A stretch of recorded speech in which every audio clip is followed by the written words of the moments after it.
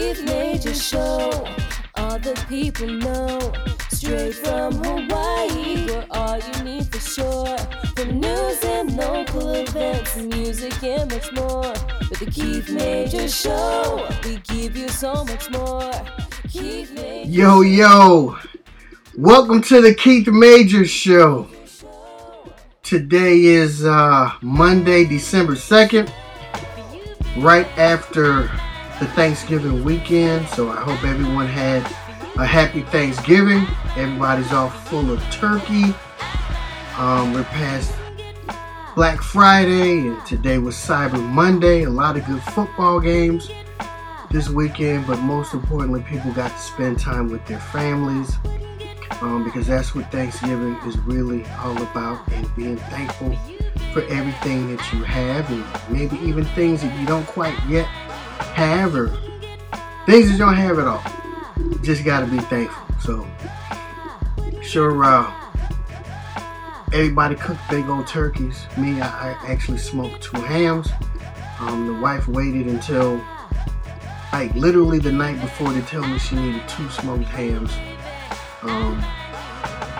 For Thanksgiving, for a potluck for a friend. So I got up at 4 in the morning and I lit the grill up and got my wood and I smoked 2 hams. It turned out okay, I think.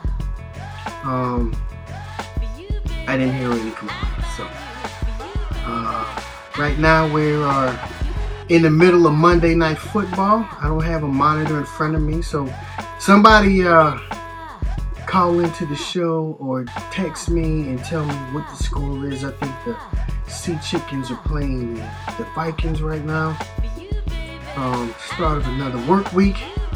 And I'm doing another show. So we got a lot lined up. Got some music. Got a very good interview. Got a judge this time is going to talk to us about policing and the law and courts. They're going to give us some great information on that. So stay tuned. That's at the end of the show. Her name is Judge Yvette Ayala. And she's out in Nevada right now by way of San Diego and by way of Richmond. She used to be in Richmond, I think. Richmond, Virginia. So let me know. Text me. Once again, welcome to the Keith Major Show. And for those that are just joining me, I started my own podcast because, man, Facebook was giving me a time. And I was winding up in Facebook jail quite a bit. So I said, you know what? The end of a story depends on the storyteller. So I am going to tell my own narrative. And I am not going to be censored and have people protesting me and throwing me in Facebook jail. So this is the avenue that I decided. Just like last time, if you have comments, critiques, criticisms, please send them to me. You can comment directly on the show when I send the link out. You can text me, tweet me at iPhone Q. You can Instagram me, also at iPhone Q there. So email me, however you want to get at me. Just let me know. And so, enjoy the show. We'll be right back.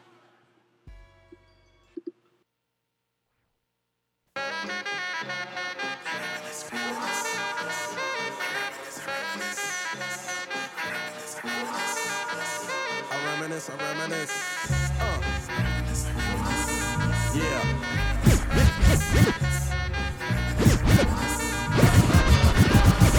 I reminisce for a spell, or shall I say think back 22 years ago to keep it on track. With this for a spell, or shall I say think back 22 years ago to keep it on track. With this for a spell, or shall I say think back 22 years ago to keep it on track. With this for a spell, or shall I say think back 22 years ago to keep it on track. From K-Bay, where the players play, it's DJ Black Digital. Now I suppose you hope the little black boy grows. 18 years younger than my mama, but but I really got beatings cause the girl loved drama. In single parenthood, there I stood. By the time she was 21, had another one. This one's a girl, let's name her Pam. Same father as the first, but you don't give a damn. Irresponsible, plain not thinking. Papa said chill, but the brother keep winking. Still he won't down, you would tear out your hide. On your side while the baby make a slide. But mama got wise to the game. The youngest of 5 kids, hun, here it is. After 10 years without no spouse, mama's getting married in the house. Listen, positive over negative for the woman a master. Mother Queen's rise in the chapter. Deja vu, tell you what I'm gonna do when they reminisce over you, my God.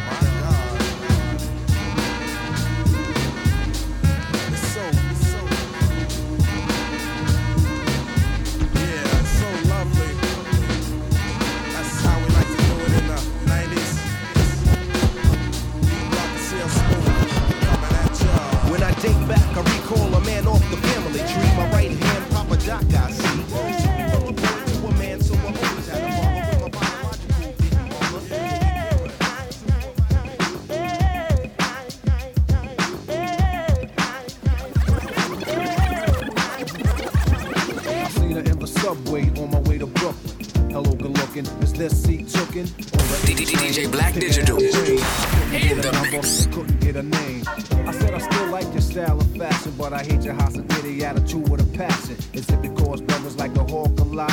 Is it because your shine don't chalk a lot? She turned away, no play. I said okay, you don't really look good. I hope you have a bad day. Sat back, relaxed, though the vibe was tight. I was thinking of the rhymes I wrote last night. Next stop was mine, a familiar scene. I was meeting my friend Killer Ben before Green, where the girls are real. They tell you how they feel. If you're soft, you're soft, but if you're hard like steel. See, I don't bend, and I won't rust, and I don't break, and I won't bust. Stomped up the street, and did I hear a treat? Hard high heels tapping on the concrete. I took a peek, and was the girl from the train behind me? Did she live in the area? Was she trying to find me?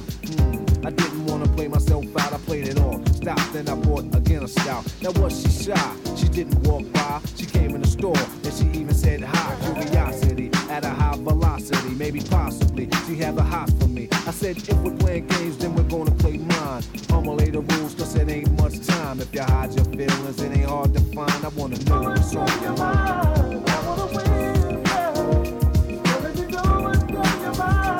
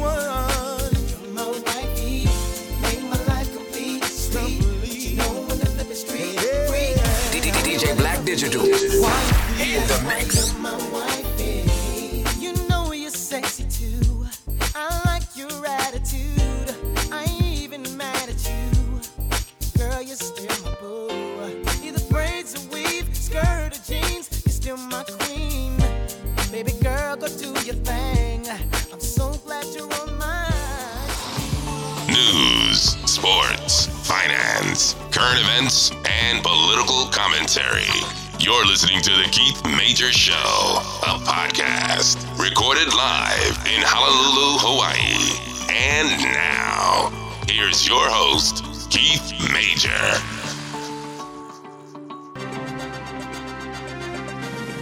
Ladies and gentlemen, it's the news, national news, local news, finance news, sports, gossip, entertainment, all types of news. News you didn't even want to hear about news. Ladies and gentlemen, Keith Major reads the news. Okay, what do we got in the news today?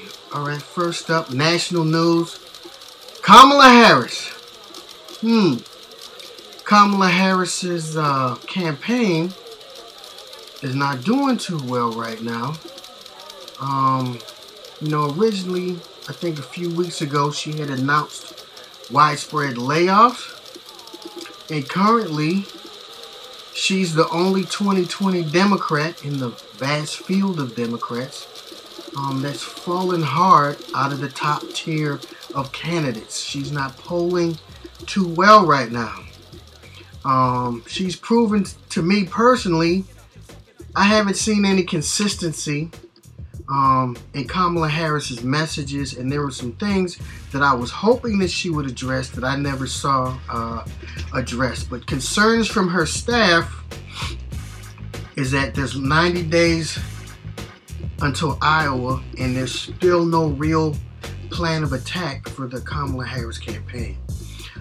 In general, the vast field of 2020 Democrats has been defined by turbulence. There's a lot of people talking about a lot of things. I don't know. The debates are crazy. I got to the point where I kind of have tuned out of them, waiting for this vast field of people to get whittled down to a usable number. So I kind of haven't really been paying attention. There's other people that have dropped out, and there's even people just now getting in the race. But for Kamala Harris, the shock is that, she kind of came out of the blocks with gangbusters. A lot of charisma. People were comparing her, on stage charisma to Barack Obama, and her star has kind of fizzled out and fallen. And her advisors are starting to point the finger directly at Ms. Harris herself, which is not good. And in interviews, several of her staffers have criticized her for her inconsistency. Remember, she went on the attack with Joe Biden, and then she kind of backed off of that. So she hasn't really stayed course, and I haven't really figured out, okay, what is her platform? And she hasn't really, there's this kind of civil war going on within the Democrats, and she has straddled the fence and has not picked which camp she's in. She hasn't been in one side or the other. And some people have an issue with that this late into the campaigning. I did not realize this, but Kamala Harris's campaign chairwoman is also her sister, Miss Maya Harris, and there are those who think that too is part of the problem. And then just recently, one of Miss Harris's top aides resigned and went out in open media and gave a not so flattering assessment about the campaign. Published her resignation letter, declaring that she has never seen an organization treated staff so poorly.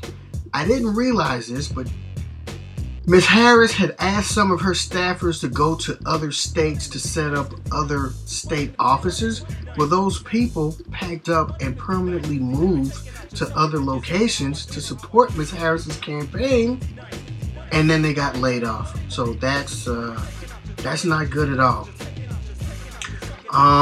That lady's name that resigned, her name is Kelly Mellenbacher, and she sent her resignation letter to the New York Times, and they published it.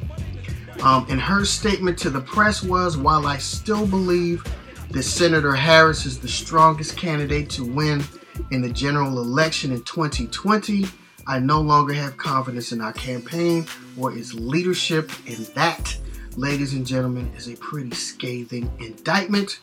And rubbing salt in the wounds, Ms. Mellenbacher has since joined the campaign of Michael Bloomberg. former New York City mayor. Ms. Harris was polling as high as 15% nationally, and now she is down to 3%. Not good. So let's see if Ms. Harris can get it back together. A lot of good college football on Saturday. Did anybody watch Ohio State, Michigan? Not much of a rivalry game, because it seems like Ohio State has pretty consistently beat Michigan down as of late. My eyeball test tells me there's quite a talent gap. At no point in that game did I think Michigan had a chance. They're just not ready. And of course, Ohio State is looking at trying to win a national championship. So they got bigger fish to fry than lowly old Michigan. J.K. Dobbins ran for 4 touchdowns. Justin Fields threw for 4 touchdown passes in a rout of Michigan 56-27. And of note, I'm a big Justin Fields fan. For you SEC guys, remember that Justin Fields was a quarterback at Georgia and could never get the starting job. So he withdrew from Georgia and transferred to Ohio State. And now he's in the running. Probably will be a Heisman Trophy finalist and definitely looking at sealing the championship here at the end of the season. So kudos to the Buckeyes. They're 12-0, 9-0 in the Big Ten. And they're number 1 right now in the college football polls. So good for them. In pro football, the game of the week, I think, was the Ravens versus the 49ers. Now, the thing I wanted to see about the Ravens was, could they play a tough team? And could the Ravens win a game if Lamar Jackson wasn't going crazy and lighting it up? And I got both those things in one game against the 49ers. Stout defense on both sides. And the Ravens pulled it out, and they're now 10-2. The defenses didn't play well, but they played well against each other. A big driving factor of that was the rain and the weather, sloppy tackling. I think I saw one guy break like 15 tackles on one play and score a touchdown. And for the first time, I think in a while, the Ravens allowed a touchdown on the opening drive. But that was pretty much it. And it was, I think, pretty much Ravens in control after that. To show you how tough this game was defensively, that last drive before the field goal, the Ravens only went 34 yards, and it took over 6 minutes to drive that 34 yards. Tough game defensively. 49ers are a good team, and if you hadn't figured it out by now, the Ravens are the real deal. Business news. Black Friday. $7.4 billion in online sales. This year's Black Friday was the biggest ever for online sales. And of note, fewer people hit the stores. So fewer people spent more money. I guess maybe their pockets are fat from, the Dow Jones being at record levels right now. So there's 7.4 billion in transactions from phones, computers, and tablets. I think that number's kind of skewed because when you say Black Friday, I'm thinking just store sales. But they count a lot of other stuff, so there we go. So the numbers are provided by Adobe Analytics, and they measure the sales at 80 of the top 100 online stores. And that's how they compute the numbers. The estimates for Cyber Monday are $9.4 billion. That's a lot of money. 61% of the traffic is online, and 39% is actually in the stores. That's falling. I don't see how you Black Friday people do it. Me, I discovered this thing called the internet, and I do all my shopping from the comfort of my own home, sitting on my couch. But for you that brave that pandemonium and chaos, hey, Good on you. Weather.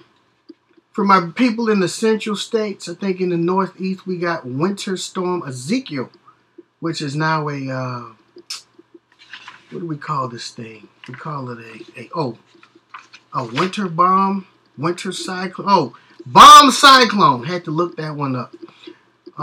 So cold weather, blizzard conditions out in the Midwest, in the Plain States. California's going to get some cold weather, and then there'll be some East Coast coastal activity later in the week as this thing blows from west to east, going out to sea. So, ladies and gentlemen, that's what we have in the news. Stay tuned. Let's take a music break, and then we'll come back with an interview from Judge Yvette Ayala. Ladies and gentlemen, you're listening to The Keith Major Show.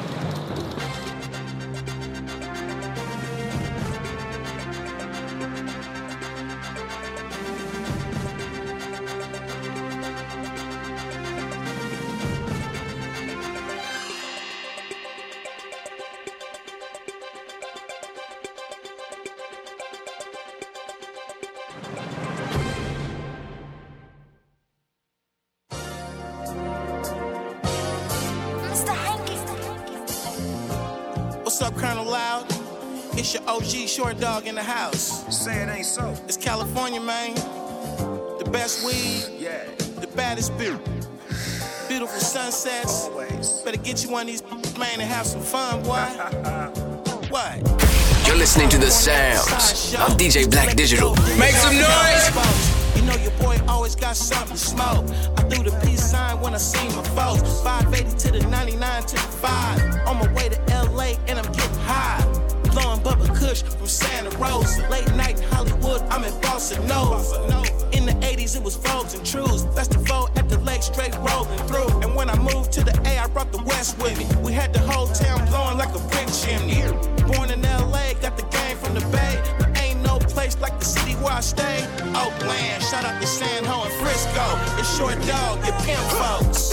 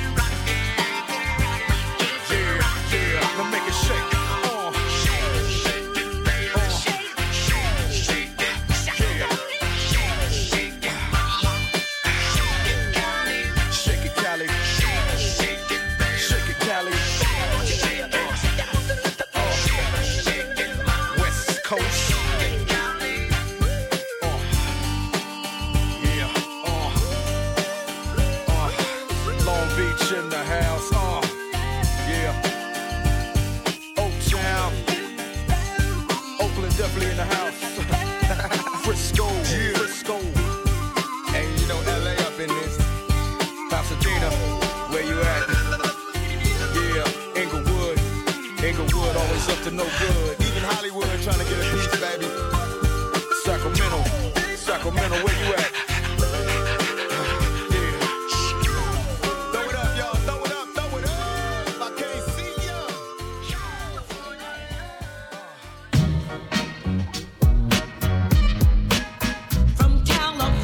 You're listening to the sounds of DJ Black Digital. Make some noise!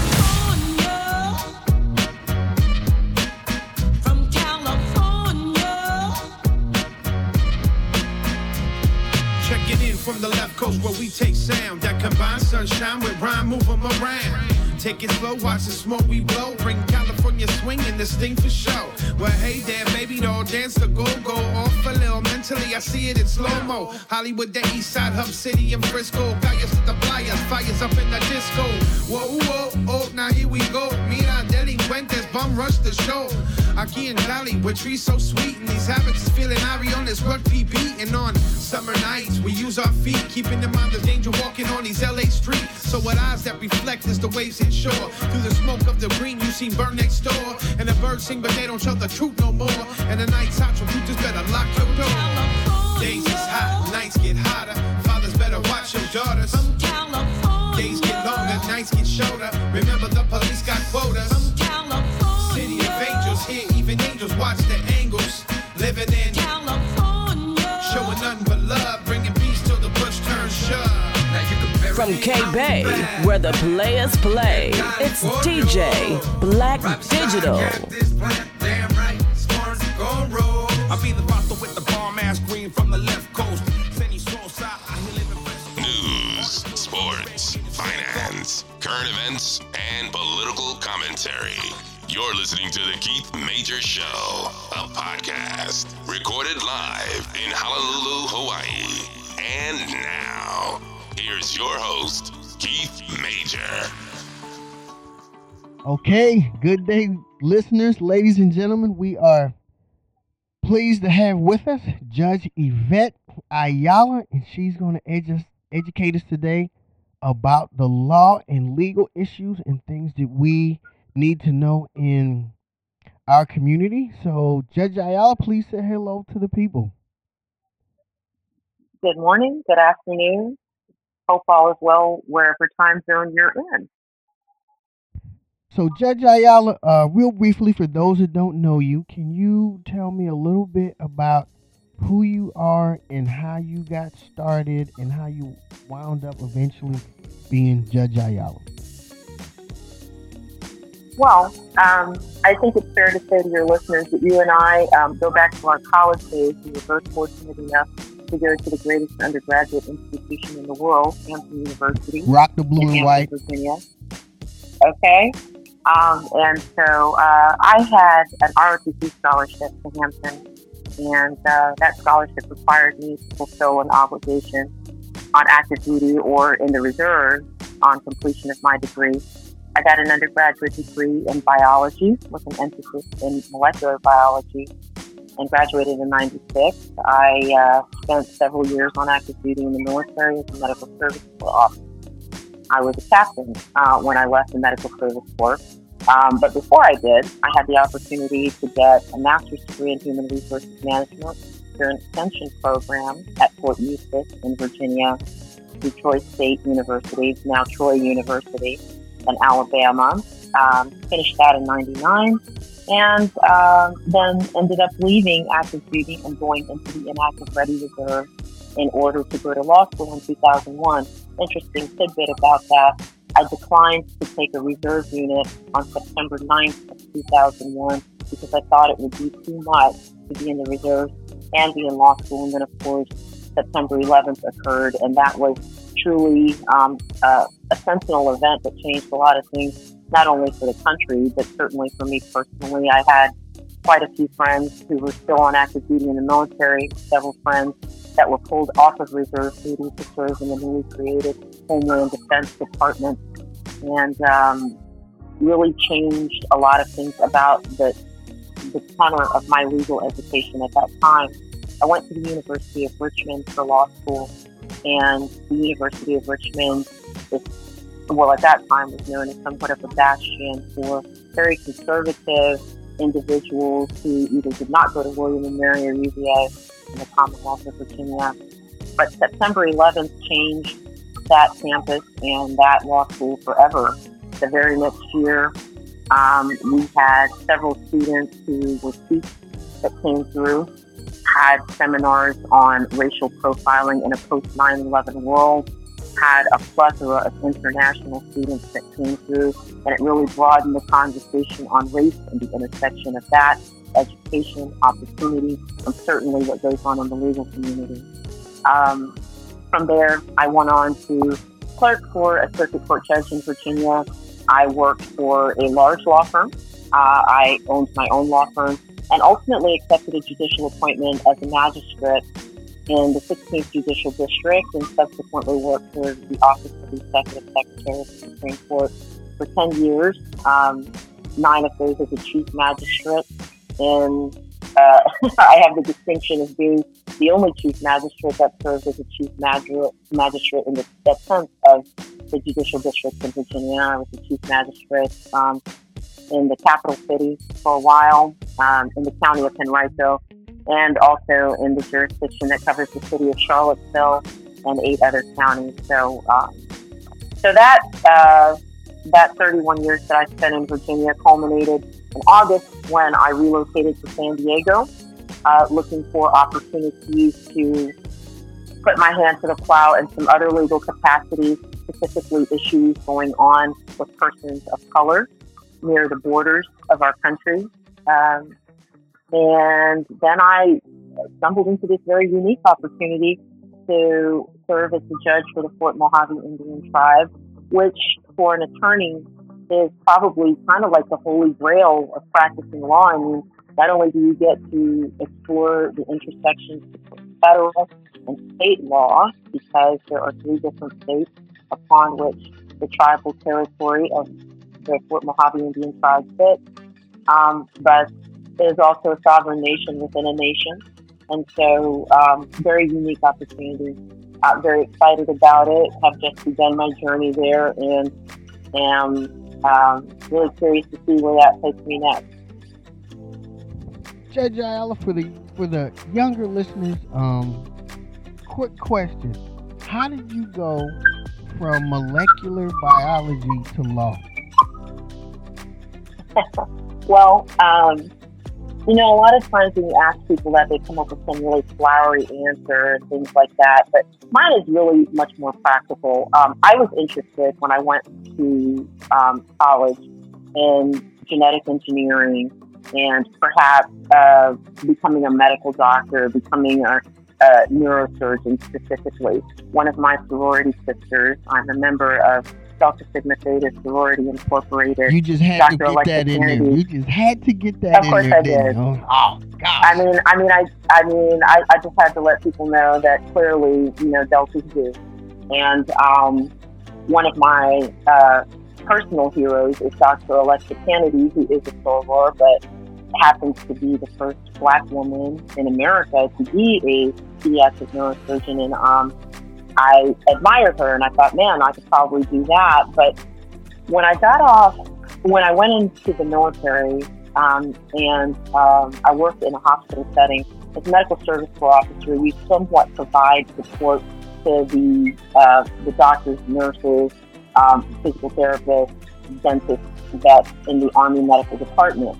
Well, I worked in healthcare operations, and one of my job duties at one point was to be the patient representative officer, where I fielded, all of the complaints from people that were dissatisfied with services that were offered at that facility. And I realized then that was not my calling, because the level of angst that I suffered listening to how things had gone terribly wrong, I was like, I don't want to do this. You really have to love this in order to give people your best every day. And I knew that wasn't it for me. Part of the reason I pursued the master's degree in human resources management, I've always been a person who is interested in human resources more so than others. I think at the heart of any organization is the people that make it run. And in pursuing that master's degree, this is the part that's like, really? But it's true. I had a professor in a class that was about law and HR. And this particular professor, for those younger listeners, they may not remember what sailhook was. I know as a former sailor, you certainly do, Steve, but this particular individual had adjudicated part of those cases. And with all due respect, he was not very bright. And I thought to myself, well, if he could be a judge, I could probably be a lawyer. I mean, doesn't seem like it would be that complex.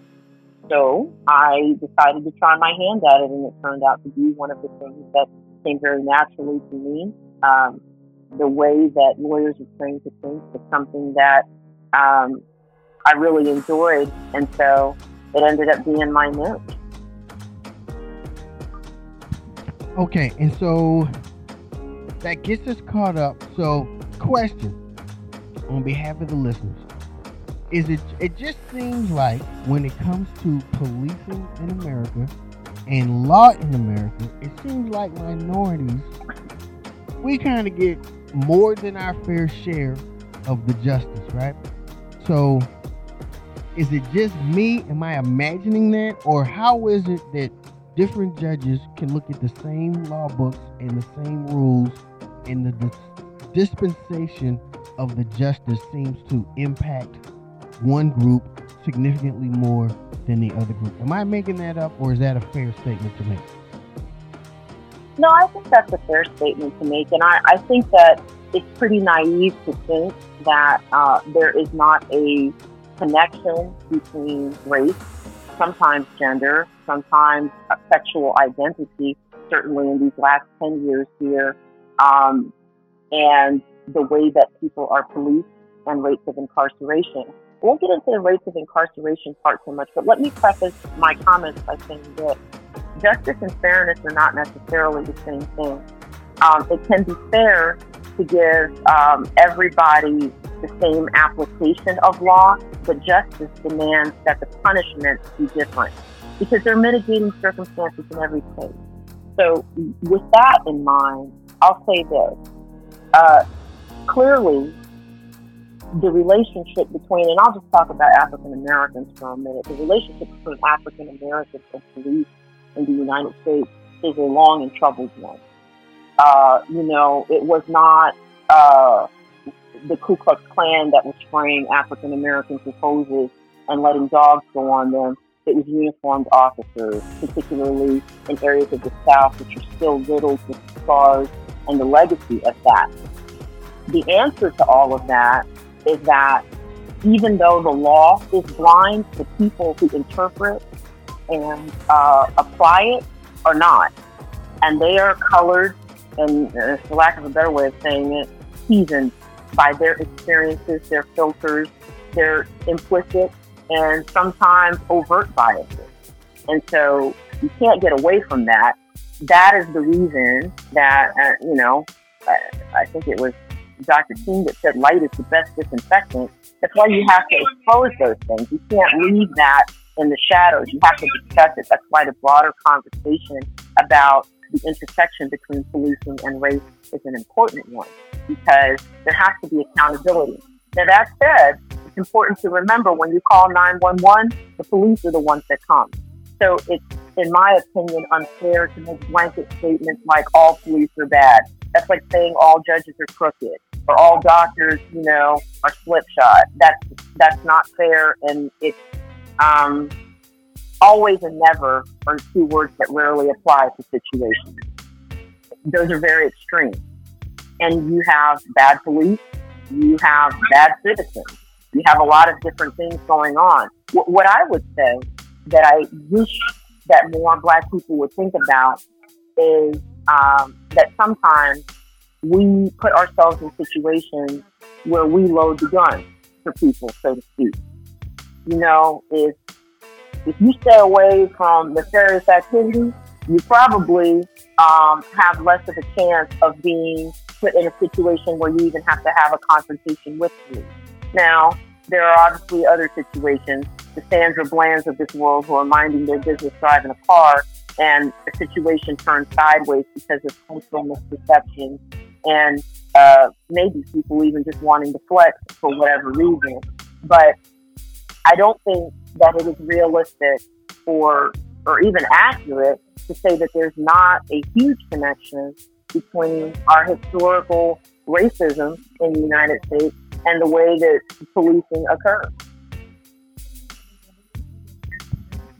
Judge Ayala, great insight. We're going to take a small music break and then come back, and we're going to continue to ask some more questions. Ladies and gentlemen, you're here with Judge Yvette Ayala on The Keith Major Show. You're listening to The Keith Major Show, a podcast. News, sports, finance, current events, and political commentary. Recorded live in Honolulu, Hawaii. And now, here's your host, Keith Major. Ladies and gentlemen, we're back on The Keith Major Show. We have Judge Yvette Ayala talking to us today about law. Judge Ayala, next question. For the younger listeners, maybe the high schoolers and the college age listeners, what advice would you give them if they are interested in law and eventually going to apply to law schools? How do you figure out which law school is the one? Like, what should they be thinking about at this point? Okay, well, for high schoolers, the thing that you want to focus on is doing the best that you can to put in the work on the front end so somebody will pay you to go to their school as opposed to you to having to pay to go to their school. So you pay for it one way or the other. If you get really good grades in high school, you can get scholarships to college, and then you can do what you want when you graduate. If you do it the other way around and you don't get such good grades, then you end up having to pay for college, and then you might have to take a job that maybe isn't exactly what you want after college, or delay going on to advanced education, a postgraduate degree, be it a master's degree, or if you decide to go to law school, getting a doctorate degree. So that's what I would say to high school students. Work hard in high school. Don't take it as a joke. I know a lot of times the curriculum, depending where you are and what type of school you go to, can be easier or harder. But the best you can do is your best. Nobody can ask you to do any more than that. So just make sure that you put your best foot forward and don't squander the opportunity to have someone else pay for your education, because that's really important. If you're in college, what I would say to you is don't worry so much about your major, because the major isn't really the important thing. It's the GPA. So, for instance, you may hear of a lot of people that go to law school being English majors or political science majors. You don't have to be any of those things in order to get into a good law school. What you have to have is a good GPA and a good LSAT score. The LSAT is difficult. It is a test that is designed for you not to be able to finish. And for people who are high achievers, cognitively, that can be difficult, because you're like, how in the world am I going to take a test that I can't finish? You just have to wrap your mind around it, lean into the curve and do it. Do the best that you can on the LSAT so that you will be competitive for, schools that have a little bit stricter entrance guidelines. And make sure that you pick a major that you're good at. Meaning, if you really like math, be a math major. It's fine. Law schools don't care what your major was. They care what your GPA was. So if you're really good at math and you have a 3.8, you're going to do far better than if you decide to be an English major and you have a 2.6. It's going to make you far more competitive. And ultimately, when you get to law school, you'll realize that your undergraduate major is really not that important, because law school is a process of retraining you how to think in a different way about things. It's subtle, but it's important, and making that transition is hard. Law school is not easy. It's difficult, no matter where you go, but it's really a process of training you how to think a certain way, and not so much dependent on what your academic skills were in terms of, your major and all of that in your undergraduate years. I would say this to you, though, particularly if you are a person who is in an underrepresented group, be that a gender, a sexual, an ethnic or racial minority. You are needed, and you should go. The youngest person in my law school class at the University of Richmond when I entered in 2001 was 19 years old. The oldest person was 56.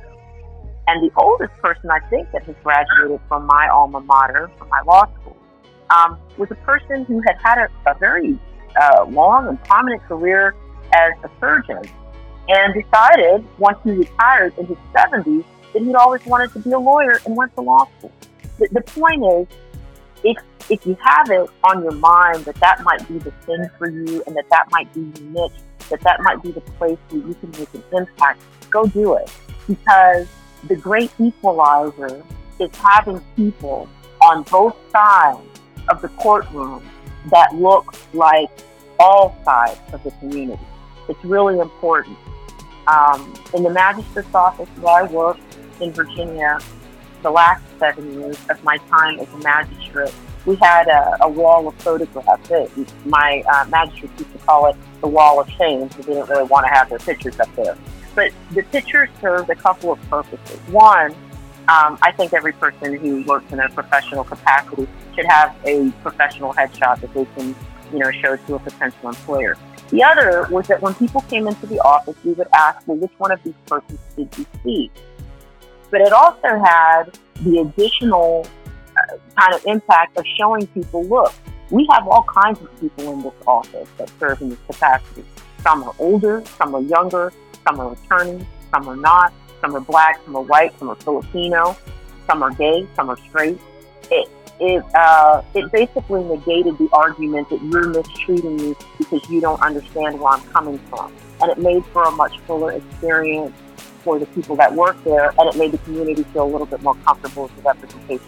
So, to recap, if you're in high school, work hard, get good grades, so you can get into a good college and pick a major that you're good at. If you're in college, pick a major that you're good at, work hard, and get a good GPA, and do as well as you possibly can on the outside. Now, Judge Ayala, you touched on an interesting point. I want to dive a little deeper. You talked about diversity. When I think about judges, I generally think about old, dried up white men that drink Bloody Marys. Why they gotta be dried up, though? I don't know. I'm asking you, why do they always have to be dried up? But as a black female and a judge, are there any hurdles that you have faced because you're a person of color in your profession? Or once again, is this just my eyeball not really matching what the situation really is in the legal profession? No, it's not just you. Your observation is accurate in my opinion. Let me say this. I'm not just an African American. I am also Latina.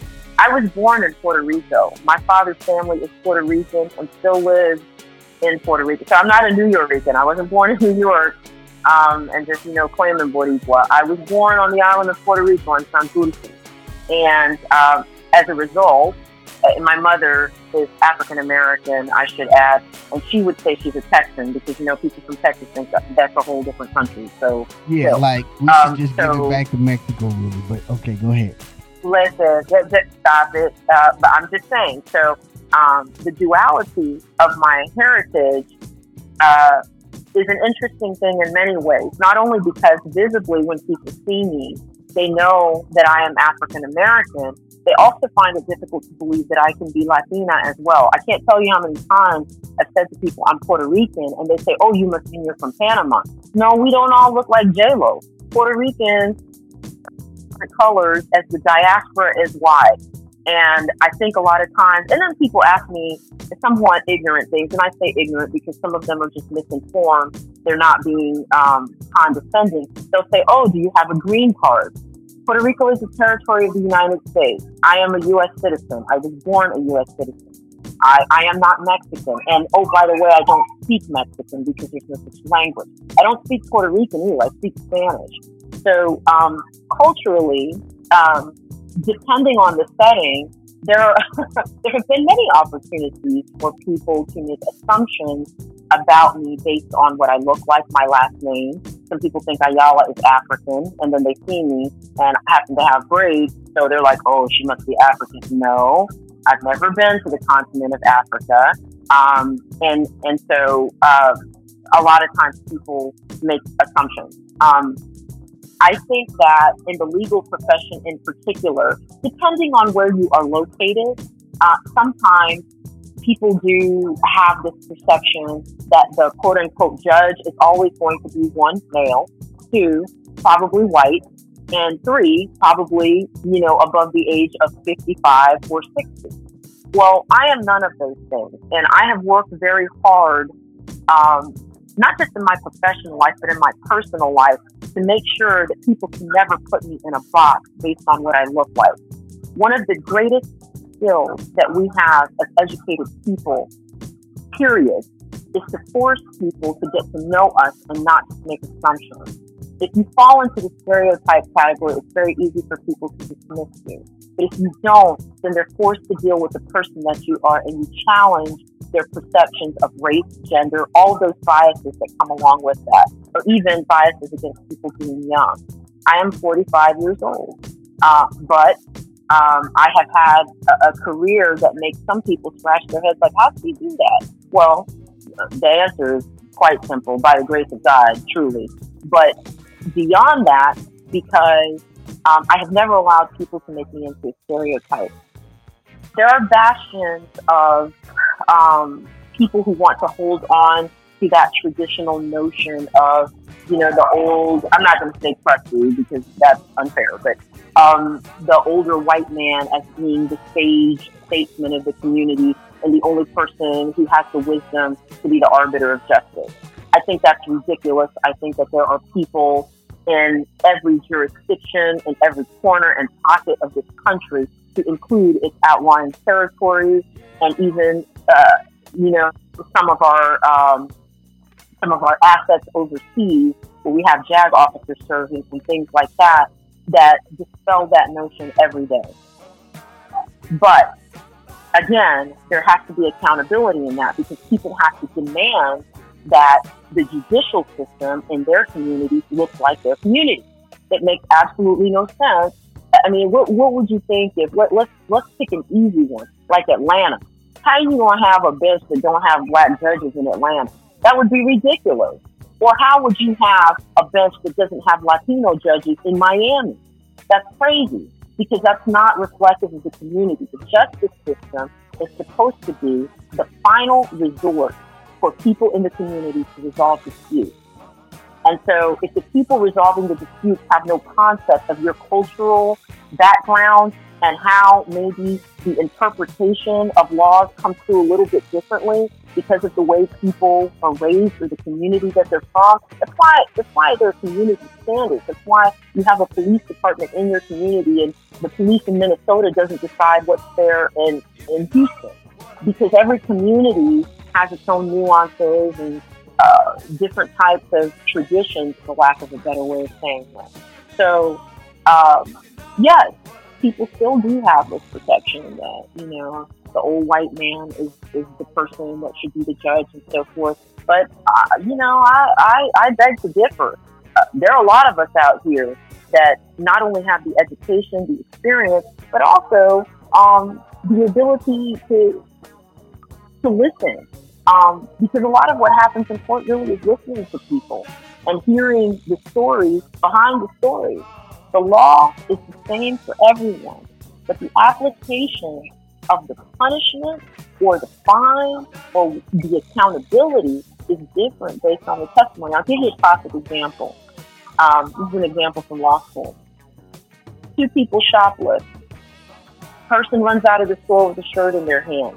Second person runs out of the store with the shirt in their hand. Okay, they're both shoplifting. One of them ran out of the store with the shirt in their hand because they wanted to steal a shirt so they could wear it to the club. The other one ran out of the store with the shirt in their hand because they saw their child run out of the store into the street and forgot they had the shirt in their hand. Should the punishment be the same? Of course not. The law is the same for both, and they will both be punished, but the punishment is tailored to the offender. The law fits everyone. And that's the distinction. That's the difference between justice and fairness. So it's not just an old white man that can decide that. In fact, I will argue that there are a lot of people who are from historically disenfranchised communities that are much better situated to understand the nuances of some of those situations than maybe an old white man who, if you follow that stereotype, has lived a life of privilege and doesn't necessarily understand what it's like, for somebody to steal milk and Pampers because they don't have money. Great insight from Judge Yvette Ayala. Ladies and gentlemen, we're going to take another music break and we're going to come back with more questions for more insight. Judge Ayala, thanks for being on the show. We'll see you again in like a couple of minutes. We'll be right back. You're on the Keith Major Show. No, You're listening to The Keith Major Show, a podcast. News, sports, finance, current events, and political commentary. Recorded live in Honolulu, Hawaii. And now, here's your host, Keith Major. Ladies and gentlemen, we're back on the Keith Major Show. We're here with Judge Yvette Ayala, and she's educating us on the law. Judge Ayala, I got a question for you. You may or may not be able to answer this. You tell me. I won't be upset about it either way.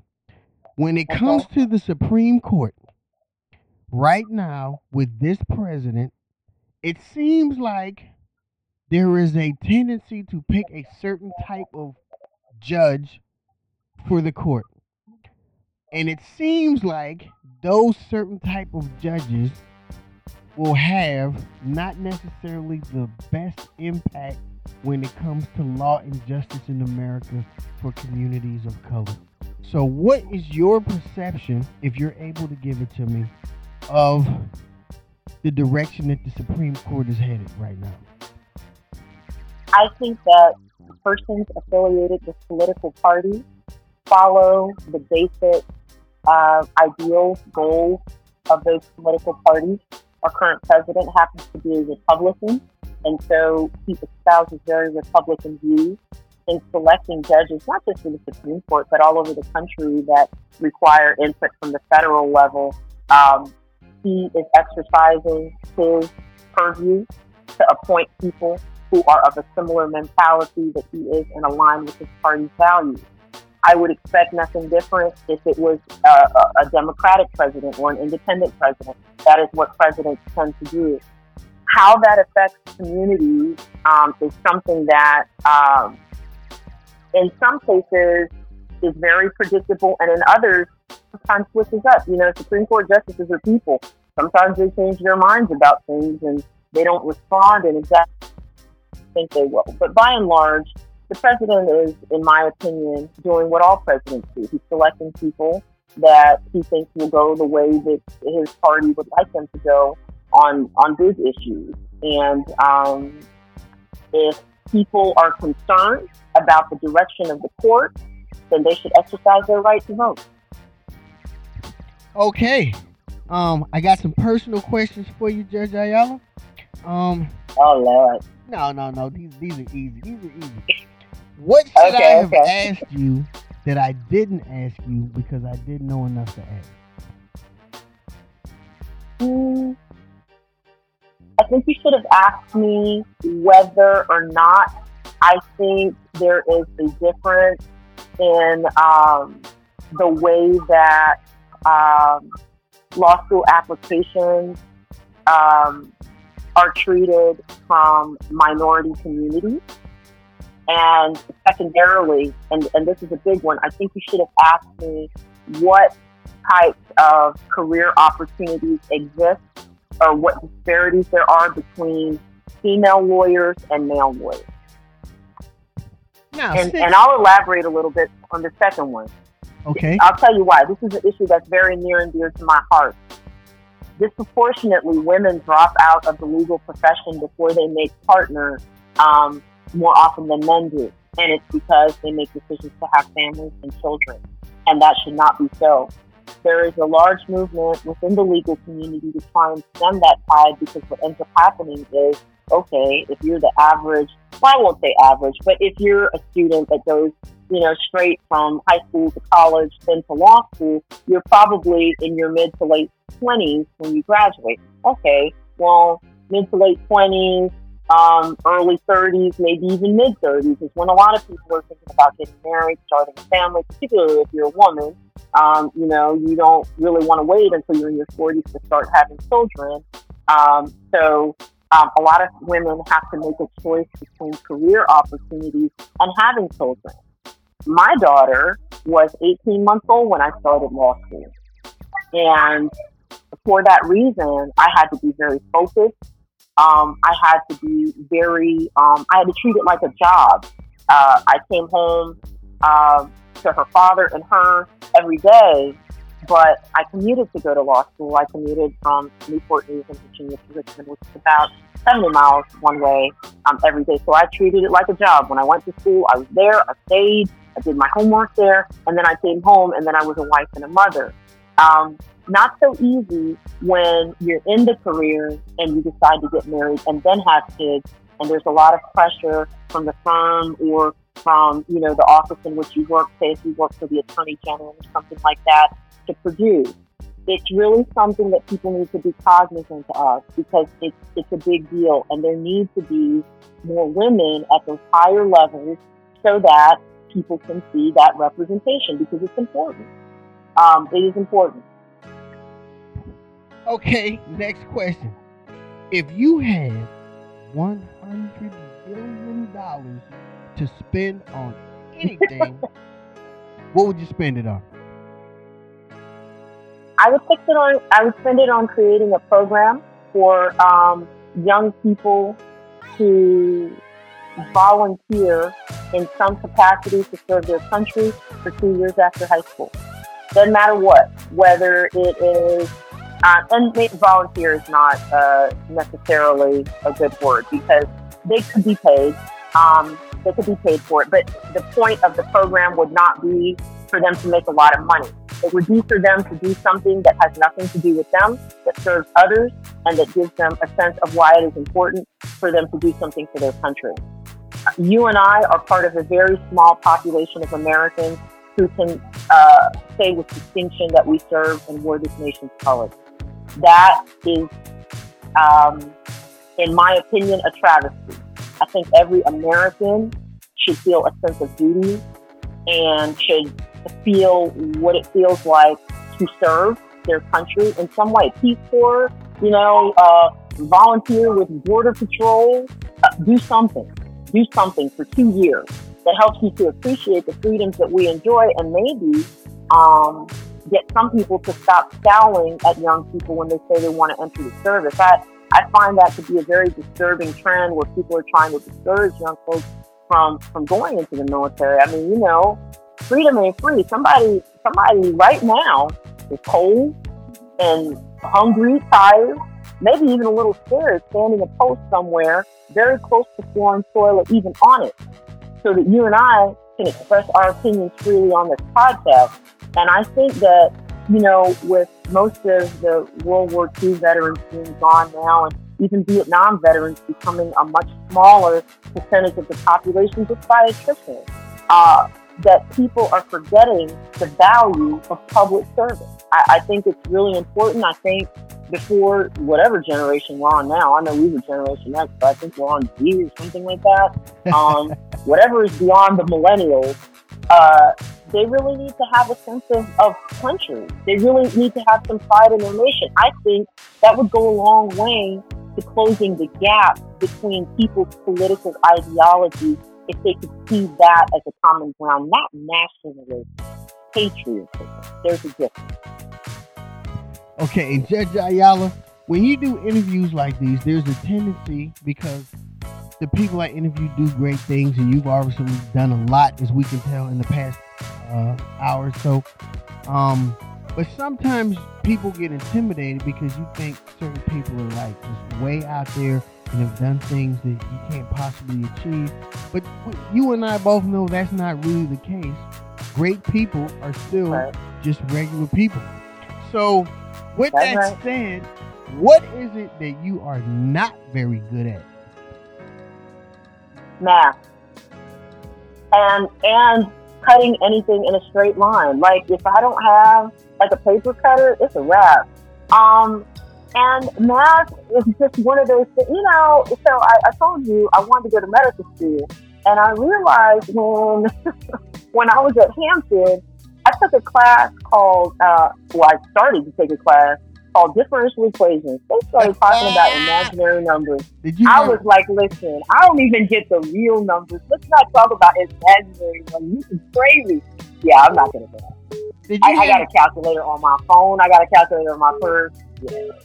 Did you have Dr. Marable for differential equations? Yes, I did. Oh, You know my what? goodness. And I dropped that joker like a potato as soon as I could. You know I took that class and awesome. Dr. Marable was a beast.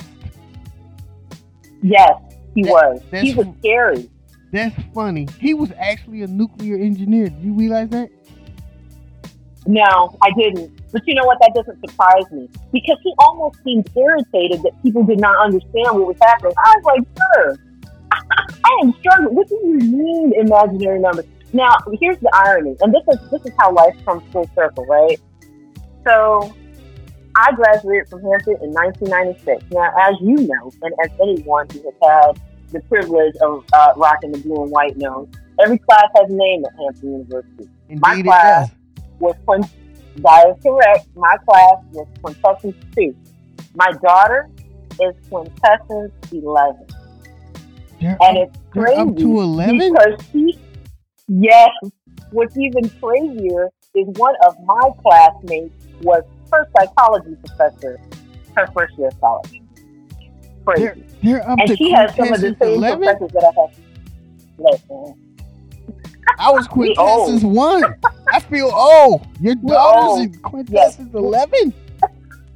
Yes. Oh my God. Yeah, we're old. Well, we're older. We're better. That's my story, and I'm sticking to it. Judge Ayala, for the listeners, where can the listeners hear you, see you, read your insight? Are you on Instagram, Twitter? What are you putting out? Because people need to hear your knowledge and hear your views so we can be better citizens and caretakers. So where can the people catch you? Where can they see you? Well, what I will say is because I am a judge for a specific jurisdiction, I do not make a lot of comments. I do have a Facebook page, but I don't make a lot of comments, political or otherwise, on that page.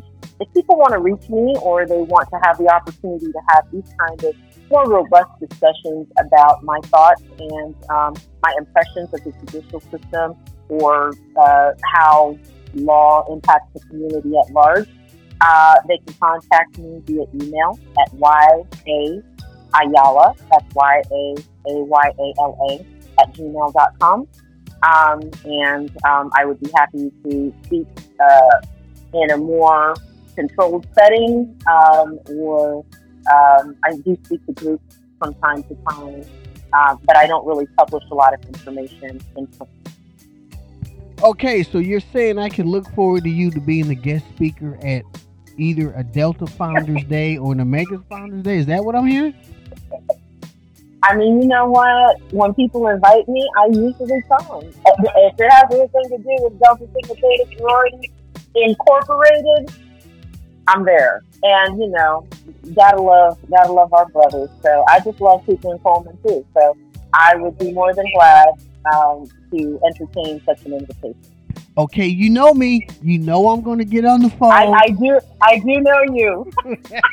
And check this out. You so should not have said told that. You, but check this out. I told you I'm 45, right? So I have been to 37 of 50 states.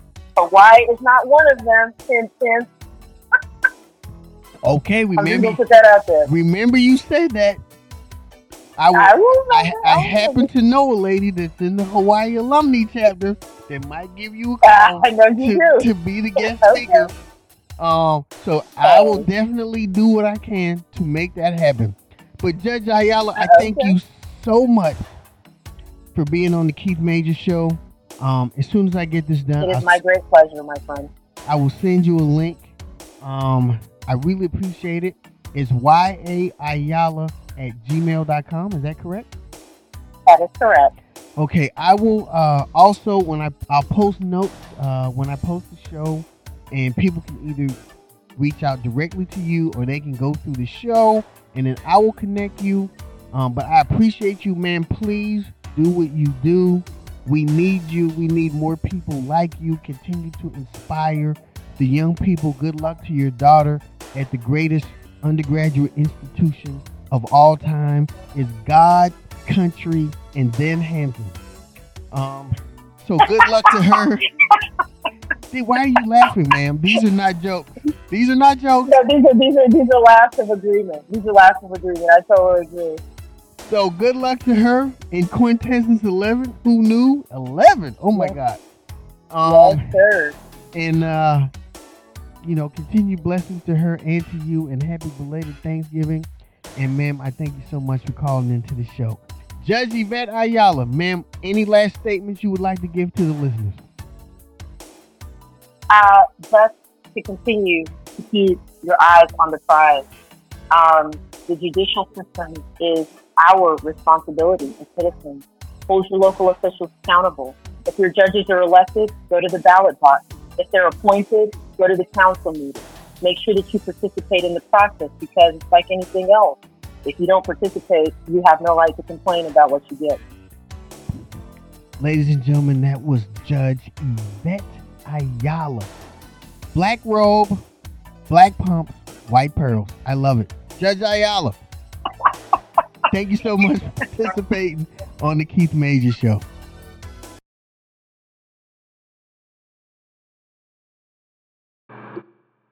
Okay, ladies and gentlemen, that's it. It's a wrap. Thanks for listening in to the Keith Major Show. Please subscribe to the RSS feed. Leave me comments.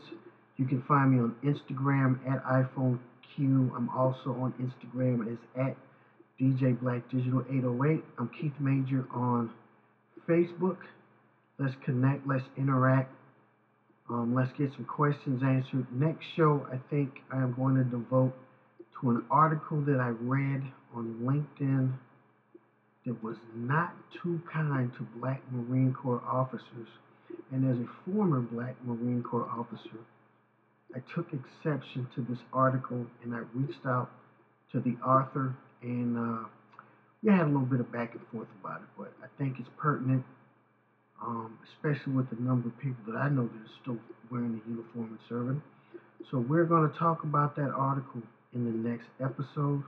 And oh, by the way, the Sea Chickens pulled it out 37-30.